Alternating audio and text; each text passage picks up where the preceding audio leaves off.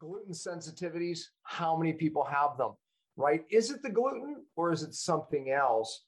Well, are there proteins other than gluten? Oh, I can assure you, there's over 20 other proteins other than gluten that you may be unknowingly reacting to. Oh, and by the way, 8 people, only 1 in 8 actually has gut symptoms after eating these proteins. However, they get a lot of symptoms for days and they would never know it. All right, we're going to talk about a test you can take in this episode, but also we're going to talk about something that Harvard is now talking about. Look, you need to know this information. Check out the episode. Hey, I want to tell you about one of our sponsors, CytoDetox. Look, podcasts cost money. There's a lot of production going around this, but we are grateful to have CytoDetox as one of the sponsors. It's so easy for me to talk about the product because myself and my family use it constantly as we practice what I preach. For over 15 years, I've talked about and taught doctors and the public about cellular detox. And I'll tell you, Cyto was a breakthrough. Cyto was a breakthrough for us. And it's changed so many lives. So we're grateful that they sponsor Cellular Healing TV. It makes sense, doesn't it? They should. If you're listening to this podcast and want to access the amazing CytoDetox product Dr. Pompa just mentioned, please visit detoxoffer.com. Again, that's detoxoffer.com. Hello, everyone. Welcome to Cellular Healing TV. I'm Ashley Smith, and today we welcome Dr. Tom O'Brien. As an internationally recognized, admired, and compassionate speaker focusing on food sensitivities, environmental toxins, and the development of autoimmune, Dr. Tom teaches that recognizing and addressing the underlying mechanisms that activate an immune response is the map to the highway towards better health. I love anytime Dr. Tom and Dr. Pompa have a conversation, and today is no different. So let's get started and welcome Dr. Tom O'Brien and Dr. Pompa to the show. Welcome, both of you. Welcome, Tom. So well, so yeah, gosh, international. He's international living. I mean, from Italy, just gets out of Italy at the right time before the virus and ends up in even, I don't know, I think even a better place. I think, they're in Costa Rica. I mean, come on. I mean, what a better place to be right now. But you're there, man. I said before we got on, I said, I tell everyone about you, Tom. Unfortunately, I'm not telling everyone about your wonderful research. I'm telling everyone about the places you live. I do tell everyone about your research. Thank you so much. Yeah. And we just recently had you on my doctor group that I train. And I'll tell you, it's probably going to be one of the top 3 favorite training calls this year for them. They love the information so much so that I wanted to bring it directly to our viewers and listeners on Cell TV. You and I resonate over a lot of the same topics, right? Environmental toxins, how it's destroying people's health, driving autoimmune, chronic inflammation. You just told me something about inflammation that shocked me, is what they're actually teaching at Harvard. Besides just giving steroids and removing the symptom of inflammation, they're actually looking at causative factors. I'm sure you'll talk about that. And also this topic today, I wanted to bring to our viewers because I think it's one of those misunderstood causative factors of autoimmune, which is, again, another favorite topic of mine, because I feel most people that don't feel well have some underlying autoimmune. For new listeners, that means your body's attacking itself, driving chronic inflammation.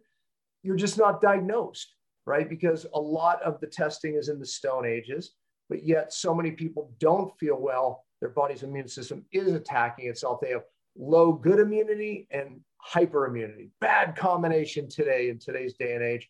But Tom, you're bringing and have done a new study and wrote a new paper that our viewers will maybe be able to get access to. But on this topic, let's just jump right in for the sake of time. What the heck are we talking about? What's driving chronic inflammation?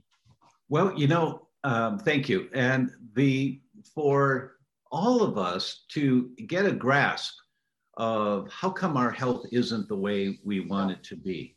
Right. It's my basic premise is that we have to understand how we got to where we are so that we can rationally start moving away to a healthier state of being. I agree.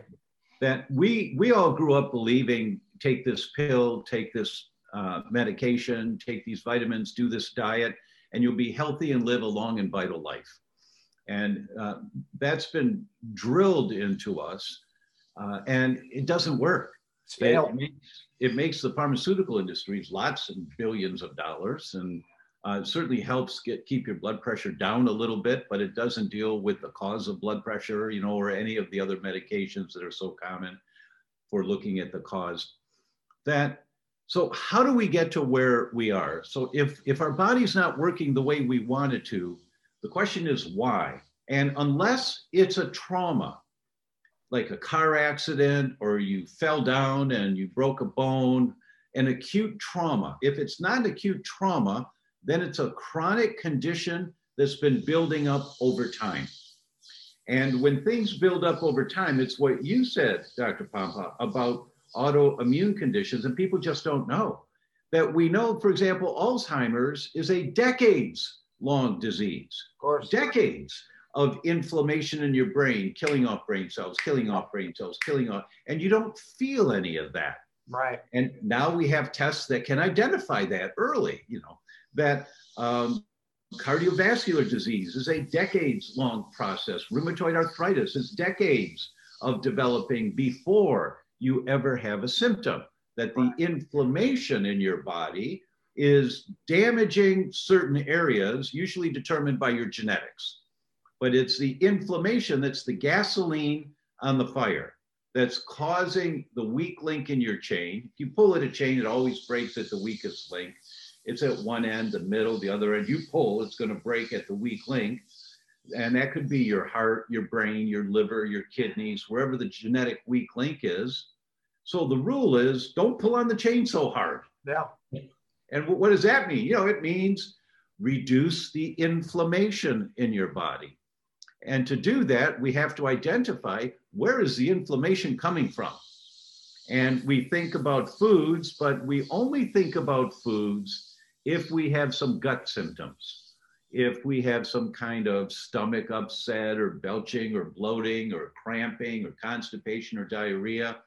But we know with wheat, for every one person that has gut symptoms from eating wheat, there are 8 that don't. They've got brain symptoms or joint symptoms or skin symptoms. So you start breaking out in a rash, and you never think it's what you ate yesterday that may have been the straw that broke the camel's back, and now the rash is showing on your skin. You just don't think about it. If you don't have gut problems, you don't think that food could be a problem. Turns out it most often is. That the most common source of gasoline on the fire is what's on the end of your fork. Yeah, and I think a problem with that is that it's a lot of, I'll put quotes around it, healthy foods that could be setting you off, right? That's right. I can tell you from dealing with many autoimmune clients myself, that's typically the case. I mean, they have suffered many years, right? And most of them started probably in the medical side of things and realized in quick order that, okay, that's not helping, right? I mean, there's a time and a place, as you pointed out, right? But, that's not helping. Then they end up in the alternative world where they're juggling a lot of different things and supplements, right? And they've done a lot of very good diets. Many of the people are very disciplined on their diets, unknowing to them that there's something they could be eating that is triggering their own body attacking itself. And that was part of the paper that I referenced that you showed. And I just want to emphasize this point, just so everyone hears it again, because many of you are going to say, my digestion's fine. 8 have no digestive symptoms that could be reacting to a protein in food that's driving your own immune system to cause inflammation. And therefore the symptoms that you're not associating with, your gut or a food that you're eating, only 1 out of that will have that. So that opens up a lot of people. So look, I think in today's day and age, Tom, gluten, I'm eating gluten-free. but many of these people are still getting some of these proteins and still reacting unknowingly to them. So maybe it's not just about gluten. You know, there was a study that came out that I grab onto talking about. It came out 3 years ago in the British Medical Journal. And because we are all so guilty of this, every single one of us, not only doctors, but lay people that want to get healthier, we all are guilty of this. They took people who were for capital punishment and against capital punishment, two different groups. And they gave both groups an article that was favorable for capital punishment. The group that was for capital punishment, when they read the article, said, that's really sound research. And the group that was against capital punishment, when they read the article, they found flaws in the research. Then they gave them another article that was against capital punishment. And it was the same thing. The people against capital punishment thought it was a well-done research article. And the people that were for capital punishment found flaws in the research. So you're always going to come up against that, you know, and you may hear your doctor or a health practitioner say, you can find studies that to say whatever you want. Of course. Right. And that's why.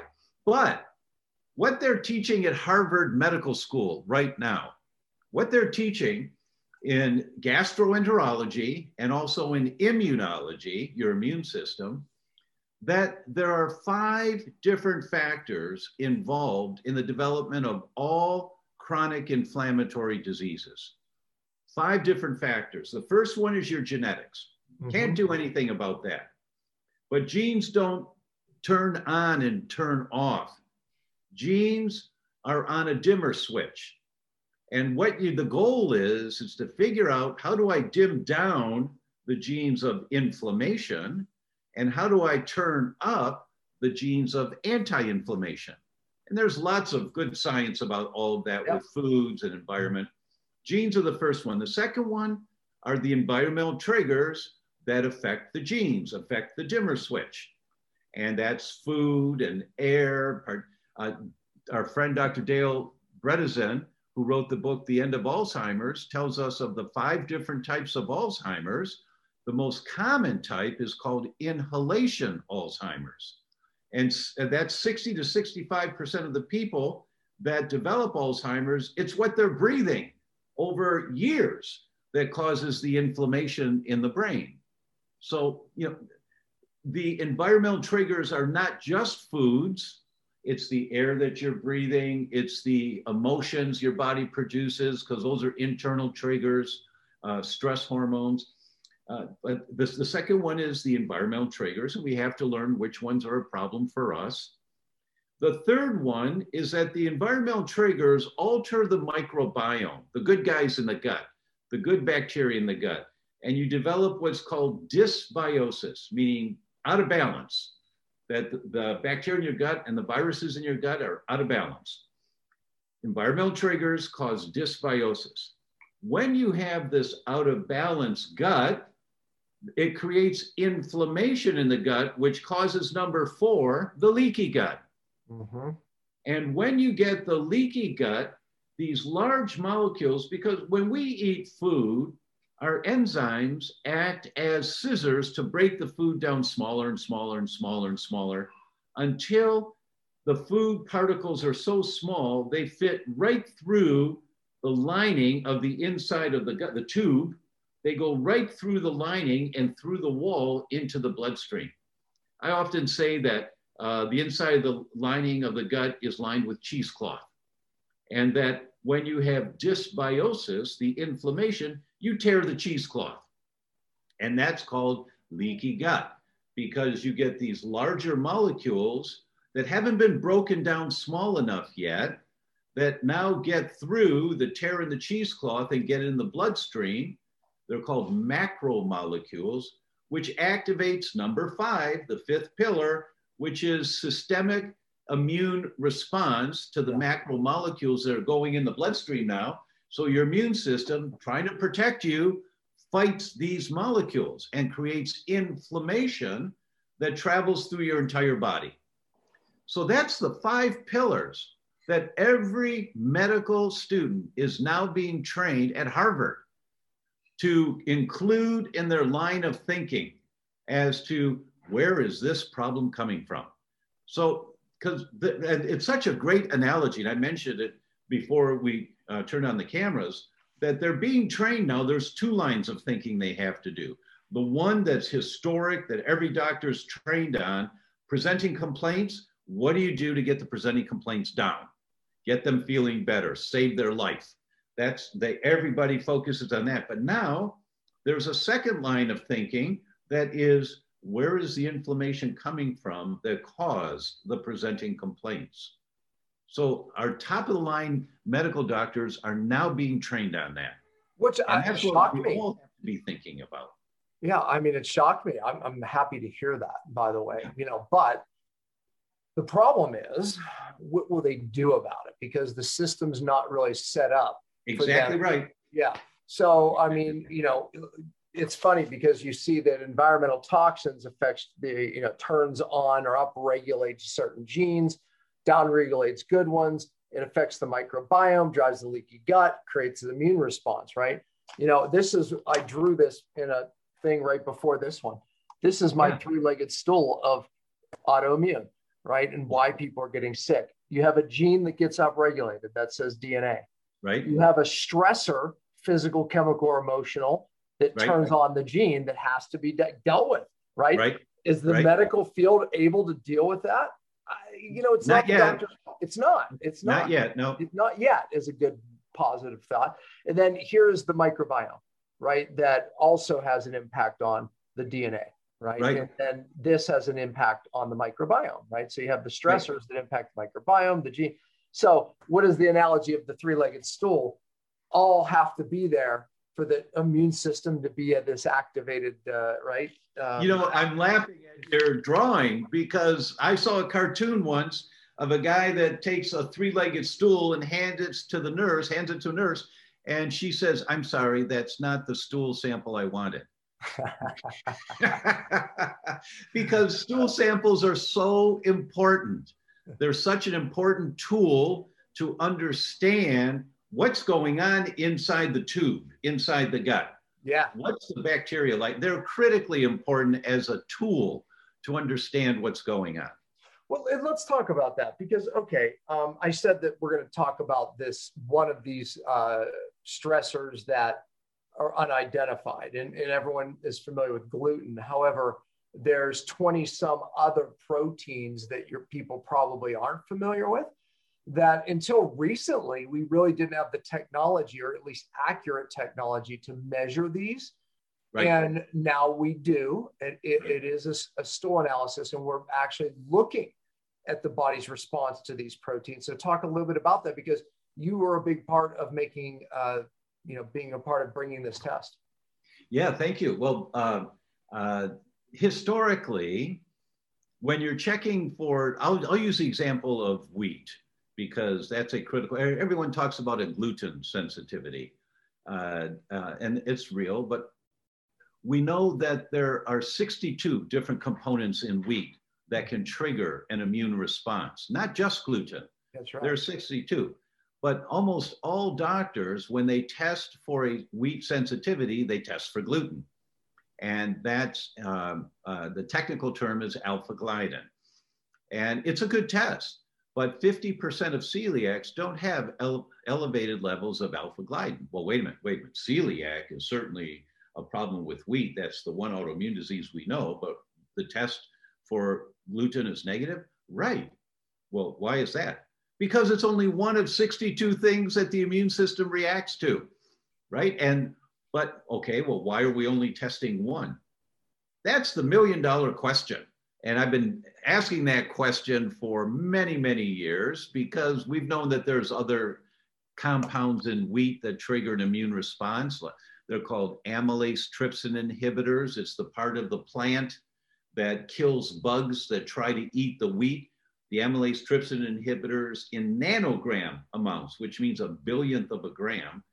The amylase trypsin inhibitors, they get in the bug's gut and they cause severe leaky gut, and the bug dies. And so it's a genetic development inside of wheat to try to protect wheat. amylase trypsin inhibitors. There's wheat germ agglutinins, which are the lectins in wheat. We've heard a lot about lectins, and they're a problem for some people, and they are.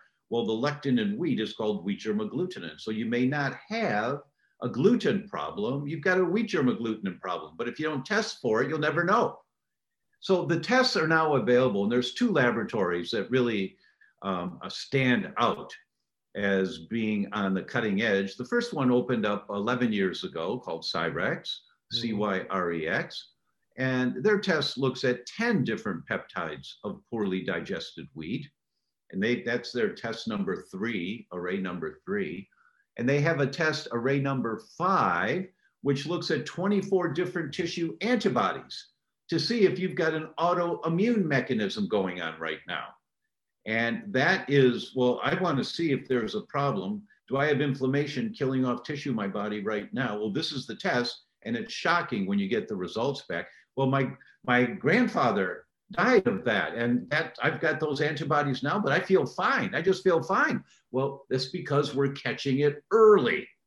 That's called predictive autoimmunity. We're identifying it before you've killed off enough tissue that now you have symptoms. So that's array number 5 from Cyrex.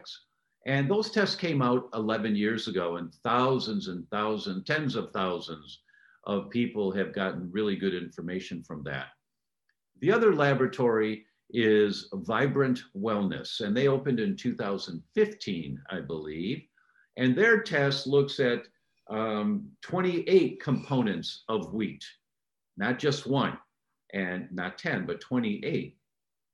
And their autoimmune test for the brain, as an example, looks at 48 different antibodies to your brain.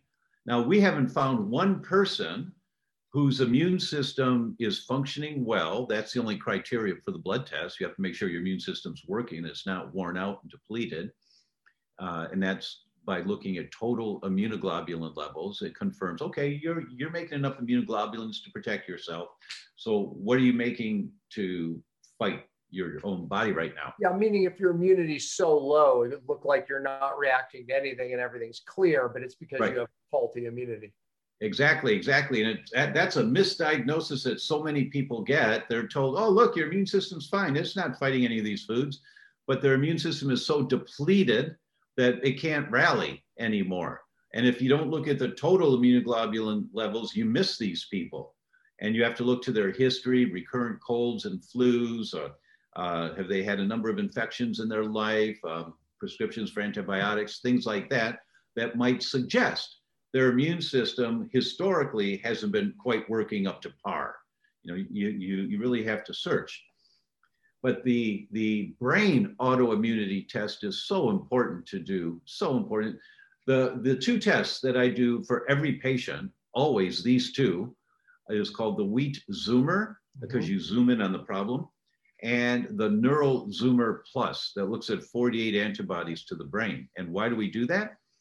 Because Blue Cross Blue Shield came out last year, and they published a booklet that says, hey, we got a problem here.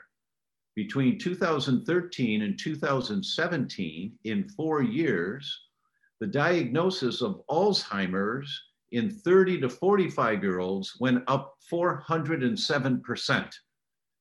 In 4 years, 2013 to 2017, it went up 407%, that people are getting sicker much earlier in life now.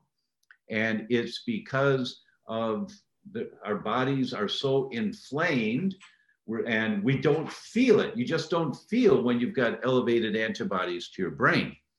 So we do the Neural Zoomer Plus, and we haven't had one come back negative yet on a first test, not one. And as part of what I teach is that the brain is the canary in the coal mine. And back in the 1800s, coal miners used to take a canary in a cage down into the mine and listen to it sing all day. And if they didn't hear the canary sing, someone went over to see if the bird was okay, because it's much more sensitive to methane leaks that humans can't smell. Methane and carbon monoxide. Humans can't smell it, but if the bird had fall down dead in the cage, they blow a whistle and everybody gets out of there immediately because there's a gas leak. And so that's the canary in the coal mine. And our brain is the canary in the coal mine for what's happening in our world today. And I mean, this is heavy stuff. It's not light, but for people that want to be healthy, you want to be vibrant and dynamic in your 70s and 80s and 90s, you know, and have a body that's functioning for you well. You've got to look at these things to nip it in the bud before it gets so bad that you're having symptoms. I talked about autoimmune, and so many people don't know. When you spoke to my doctors, you gave them the percentages of autoimmune with some of these reactive proteins. I believe it was 46% of people with wheat sensitivity have autoimmune. Right. I did a study of 316 people. Every person that came in got this one test from me, and from age 2 to 90, and it was 316 people, and they all got the test. 68% of them had elevated antibodies to wheat. If they had elevated antibodies to wheat, 26% of them had elevated antibodies to their cerebellum in the brain. 22% of those that had elevated antibodies to wheat had elevated antibodies to myelin. That's the saran wrap that coats your nerves in your brain. So it was 22 to 26% of everyone with a problem with wheat had elevated antibodies to one of those two brain tissue. The other study that I believe you're referring to was, they looked at 100 and I think it was 140 people, I think so. But if they had elevated antibodies to wheat, 64% of them had elevated antibodies to one of 6 different brain tissues. In my study, I looked at 2 brain tissues. In this one, they looked at 6, and 64% of them had elevated antibodies to their brain. If you had elevated antibodies to wheat, it was in the 40 percentile, I don't remember the exact number, had elevated antibodies to their heart. So they had inflammation in their heart, with or without symptoms. It just depends on, when you have elevated antibodies, by definition, you're killing off more tissue than you're making. Right. When you look at the antibody test for your thyroid or for any of your tissue, there's a normal reference range. Mrs. Patient, you have an entire new body every 7 years. Every cell in your body regenerates, some really quick, some really slow. Well, how does that happen? You have to get rid of the old and damaged cells to make room for the new cells. And so when you do a blood test looking for your antibodies to your own cells, your thyroid, your brain, your heart, there's a normal reference range. With thyroid, it's usually 42, depends on the lab. So if you're at 30, 36 antibodies that are attacking your thyroid, you're in the normal range. And what that means is you're making as many new cells as you're losing. But when you have elevated antibodies, by definition, you're killing off more cells than you're making. And that's where predictive autoimmunity tests come in, because you're looking to see, am I killing off more brain cells than I'm making right now? Or am I killing off more joint cells than I'm making right now? Because as you do that, eventually that tissue can't work right anymore. And eventually you start getting some symptoms, and then eventually the symptoms get worse. You go to the doctor, they don't know what's wrong. They give you a drug, helps a little bit, not too much, but eventually you get a diagnosis of an autoimmune disease. And it's been going on for years beforehand. That's the value of predictive autoimmunity. In this world today, I think where most of us should start is with the NeuroZoomer Plus to look for antibodies to your brain. Yeah, great, great idea. You know, most people are getting an ANA done, which is, you can explain it exactly, but looking at your body once it gets to the point where it's attacking your own cell, particularly the nucleus of the cell, kind of explain that, because, you know, by the time the ANA is off, you could be attacking so many other tissues, but, you know, who wants your body attacking your nucleus of your cell? Right. Well, how come the immune system's attacking the core center, the nucleus of the cells? How come? It's because that's where toxins can go and get buried deep in your body. Yes. And now you've got what's called a neoepitope. It's a foreign substance that's the binding of your own tissue with this toxic substance. Yes. A really easy way of understanding that, just Google BPA. Many people know about that chemical in plastic bottles and things. Just Google BPA and thyroid. And there's lots of studies how BPA can accumulate in your thyroid, and your immune system attacks that damaged cell with that foreign substance on it. And now you're killing off more thyroid cells because of BPA's on it, but now you make more thyroid antibodies to get rid of the damaged thyroid cell. And that whole cycle keeps going. And eventually you get thyroid autoimmune disease. ANA is the nucleus of the cell. What cell? Any cell, every cell. It's going after the nucleus of the cell. That's where mercury goes. That's where some of these toxic chemicals go way into the nucleus. And it's depending on the study. I was just looking at this yesterday, a presentation I'm doing in 2 months in Lisbon, and I'm putting some final touches on it.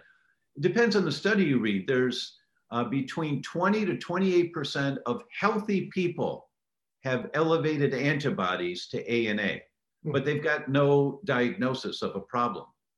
20 to 28% of everybody. It means 1 out of 5. And would they see an ANA, anti-nuclear antibodies, raised on a blood test? Right. It's easy. It's simple. It's inexpensive. It doesn't tell you much except that your immune system's attacking your own tissue or the nucleus of your cells. Which houses your DNA. In the 1960s, that test was first used and seen with connective tissue diseases like lupus and scleroderma and rheumatoid arthritis. So really only rheumatologists use that test in the 1960s and 1970s, but now every discipline uses that test because you see so many other autoimmune diseases with elevated ANA. And it's because of the thyroid example. You'll develop thyroid autoimmune disease. So 20 to 28% of healthy people have elevated antibodies to ANA. When they followed these people for 3 years, within 3 years, 87% of them, they followed 411 people, 87% of them had developed an autoimmune disease within 3 years. They had elevated ANA antibodies, but they were fine. And their doc said, well, everything else looks okay. I guess let's just keep an eye on this. Let's watch it. Well, what are they watching for? They're watching for enough tissue to be damaged. And now you get diagnosed with rheumatoid or lupus or something. But 87%, that's almost 9 out of 10 people with elevated ANA antibodies develop an autoimmune disease within 3 years. Scary. But yet, yeah, we'll just watch it. Like watch it. You're guaranteed to have the symptom within 3 years. That's pretty scary. Yeah, I mean that's crazy. Look, right, so what people need to take away from that is that if you have elevated antibodies, what do? You say, well, okay, what do I do? You go back to Harvard Medical School. What they're teaching now is the 5 pillars. Where's the inflammation coming from? So, okay, is it mercury? Is that the environmental trigger? Is it petrochemicals or is it cosmetics because you're a beautician? You've been a beautician for 25 years with your hands in this stuff and you're smelling this stuff all day, every day. You just have to go, is it mold in your house? You just have to go back and investigate, where is it coming from? Hidden infection. We see it all the time, right? Heavy metals and again, if we don't deal with the stressors, we're not going to turn down the gene. We're not going to fix the microbiome, right? It's amazing. Basically, this is what they're teaching at Harvard. Pretty fascinating. The question always has to be discussed that most people are asking, like they're thinking of this. It's like, well, even in my generation growing up, right, we didn't have these problems. Right. So what changed? Right. So if we're dealing with wheat, we're dealing with grain, we're dealing with a lot of these proteins. What changed? Let's examine that a little bit. I mean, of course, I know some of the things that changed, but I know a lot of viewers right now are asking the question, why is this now a problem? Right. My parents ate wheat all the time. I grew up on wheat, and I'm half Italian. Yeah. Right. As you are. Right. I don't know if you're half or more, but you're also Italian. You're a cucina, right? So What changed? And that I go to the journal Pediatrics for that. Arguably the most prestigious journal about children's health in the English language. And they published a policy statement. A policy statement is not an individual author that did some research and publishes it, scores to be published in a top tier journal. A policy statement comes from the board of the American Academy of Pediatrics, meaning they want everybody to know this. And what did they say? They said that the Toxic Substance Control Act failed miserably to protect our children, and then parentheses, and adults, failed. That, and what it comes down to, it's 247 pounds of chemicals are manufactured or imported into the United States per person per day, every single day, almost 250 pounds per person. So that when children are born, and we both know this study really well from the Environmental Working Group, they took 10 children and they checked them for all these toxic chemicals in the umbilical cord blood at birth. And they found that there were 280 chemicals in these kids' blood that are not supposed to be there. And many of them are neurotoxins, 280. Because mom, and people aren't going to like to hear this, but too bad, you need to get it. Mom is a walking sewage dump. Mom doesn't know the chemicals that have been accumulating in their body for 25, 30 years. And then they get pregnant. Mom doesn't know. Mom thinks that she's fine.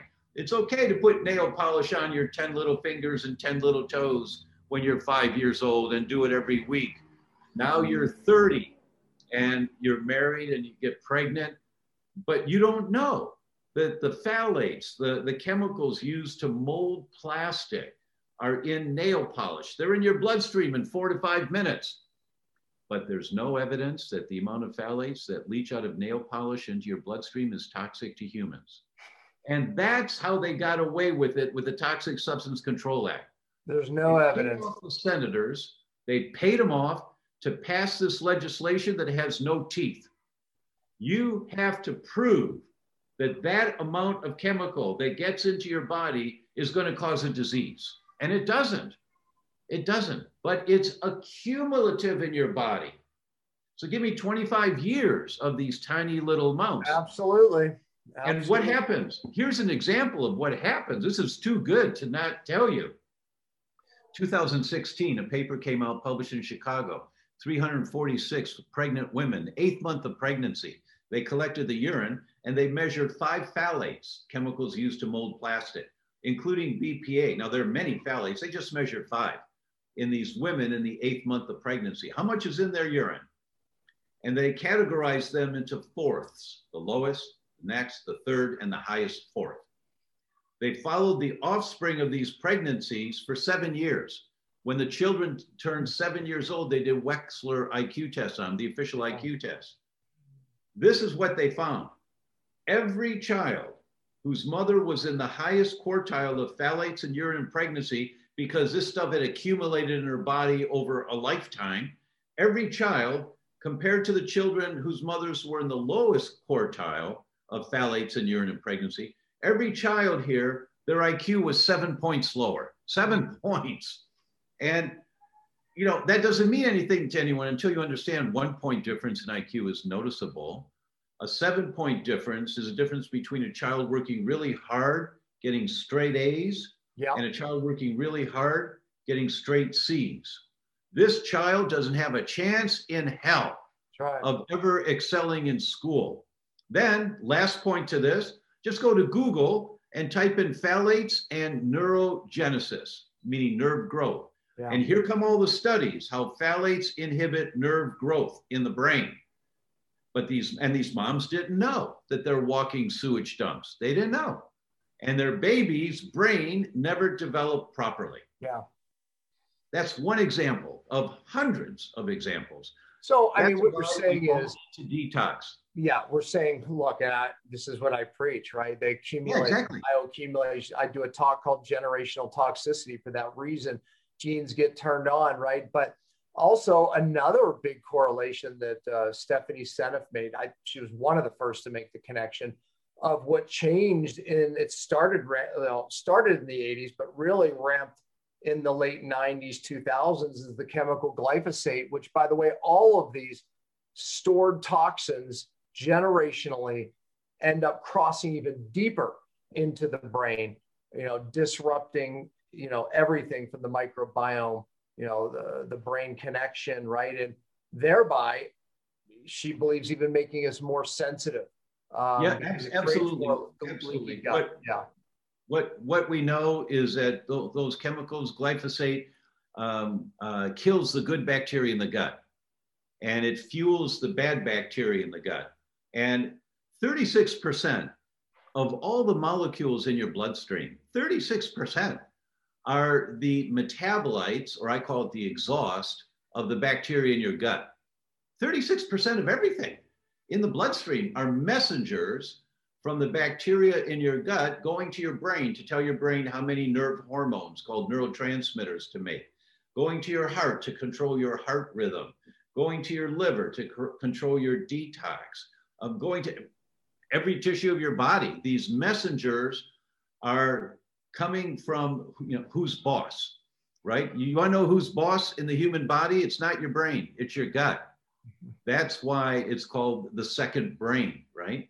Is that these metabolites in the gut from, if you've got dysbiosis, number 3 of the 5 pillars being taught at Harvard, if you've got dysbiosis, it sends these messages through the leaky gut. The metabolite of all these bad guys are more dominant than the good guys. And so the message is an inflammatory message, turning up the genes of inflammation in your body.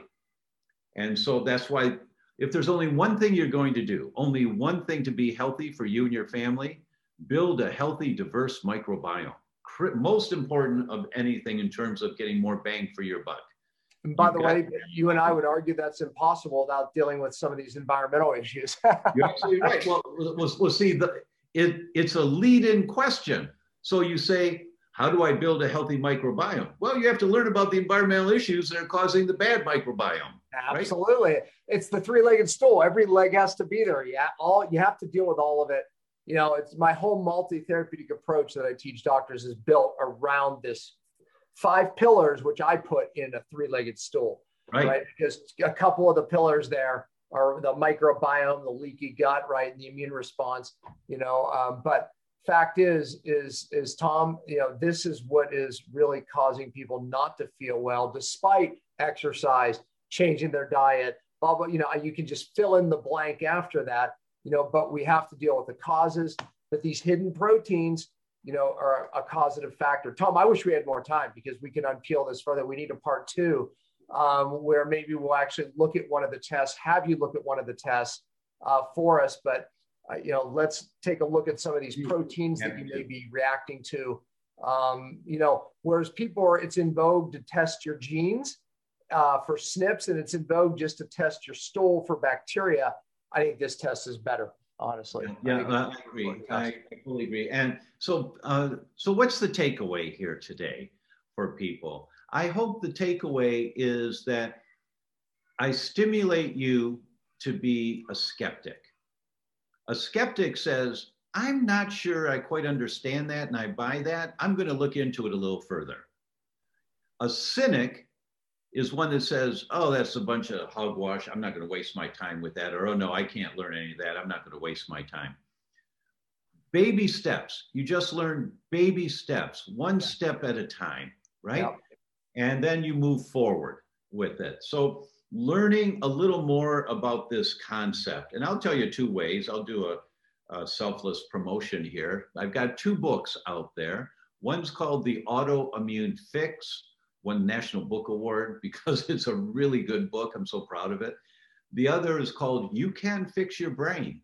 Yeah. And that's #1 in 7 categories on Amazon for brain function. They're both great books that explain all these principles, pulling on the chain and the inflammation and gasoline on the fire and where does it come from and nail polish and Tupperware container, all that kind of stuff is in these books. And if you read these books, then you're going to come back to Dr. Pompa's podcast, and you say, he talked about something like that. And you go back and look for it. You're going to go back and listen to it again with listening with deeper understanding of the what to do next. That's right. That's right. And I don't, look, we have a lot of doctors that watch this show too. Is there a way we can attach your new paper as a link to view that, or is that not available yet? No, of course. Yeah, I'd be happy to. I'll send you the link as soon as we're off here so that you can post it. And, right. It's free. It's free press. So you bet. You bet. Yeah, well, we'll attach it all. Tom, thank you. Thank you for your efforts. Thank you for your hard work. And thank you for living in Costa Rica, where it gives us all a goal to where we're going to maybe have to go. Well, thanks, Dr. Pompa. It's always great I feel like I've got a professional brother that you and I can sit over a bottle of wine at night and just download to each other. I didn't know that. Really, tell me more about that one. Yeah, right? No, it's we've done that, and we're going to do more because I'm coming to Costa Rica. Love it. Appreciate you, Tom. Thank you. Thank you. I want to give thanks to one of our sponsors, CytoDefend. Look, at a time like this, I think that our immune system and keeping our immune system up right now is more important than ever. I can also tell you that I pay attention to the things that keep my immune system on par and healthy. So glad that CytoDefend is one of our sponsors here on Cell TV.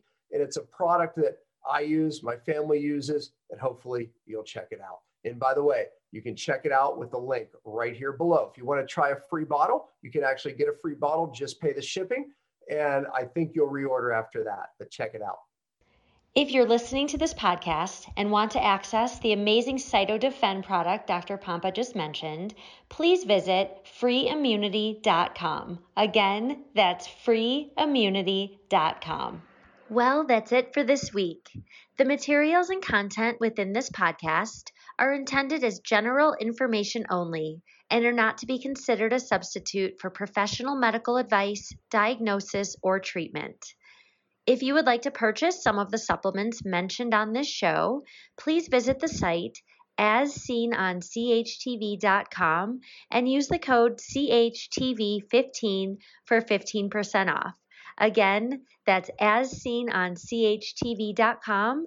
Use the code CHTV15 for 15% off. And as always, thanks for listening.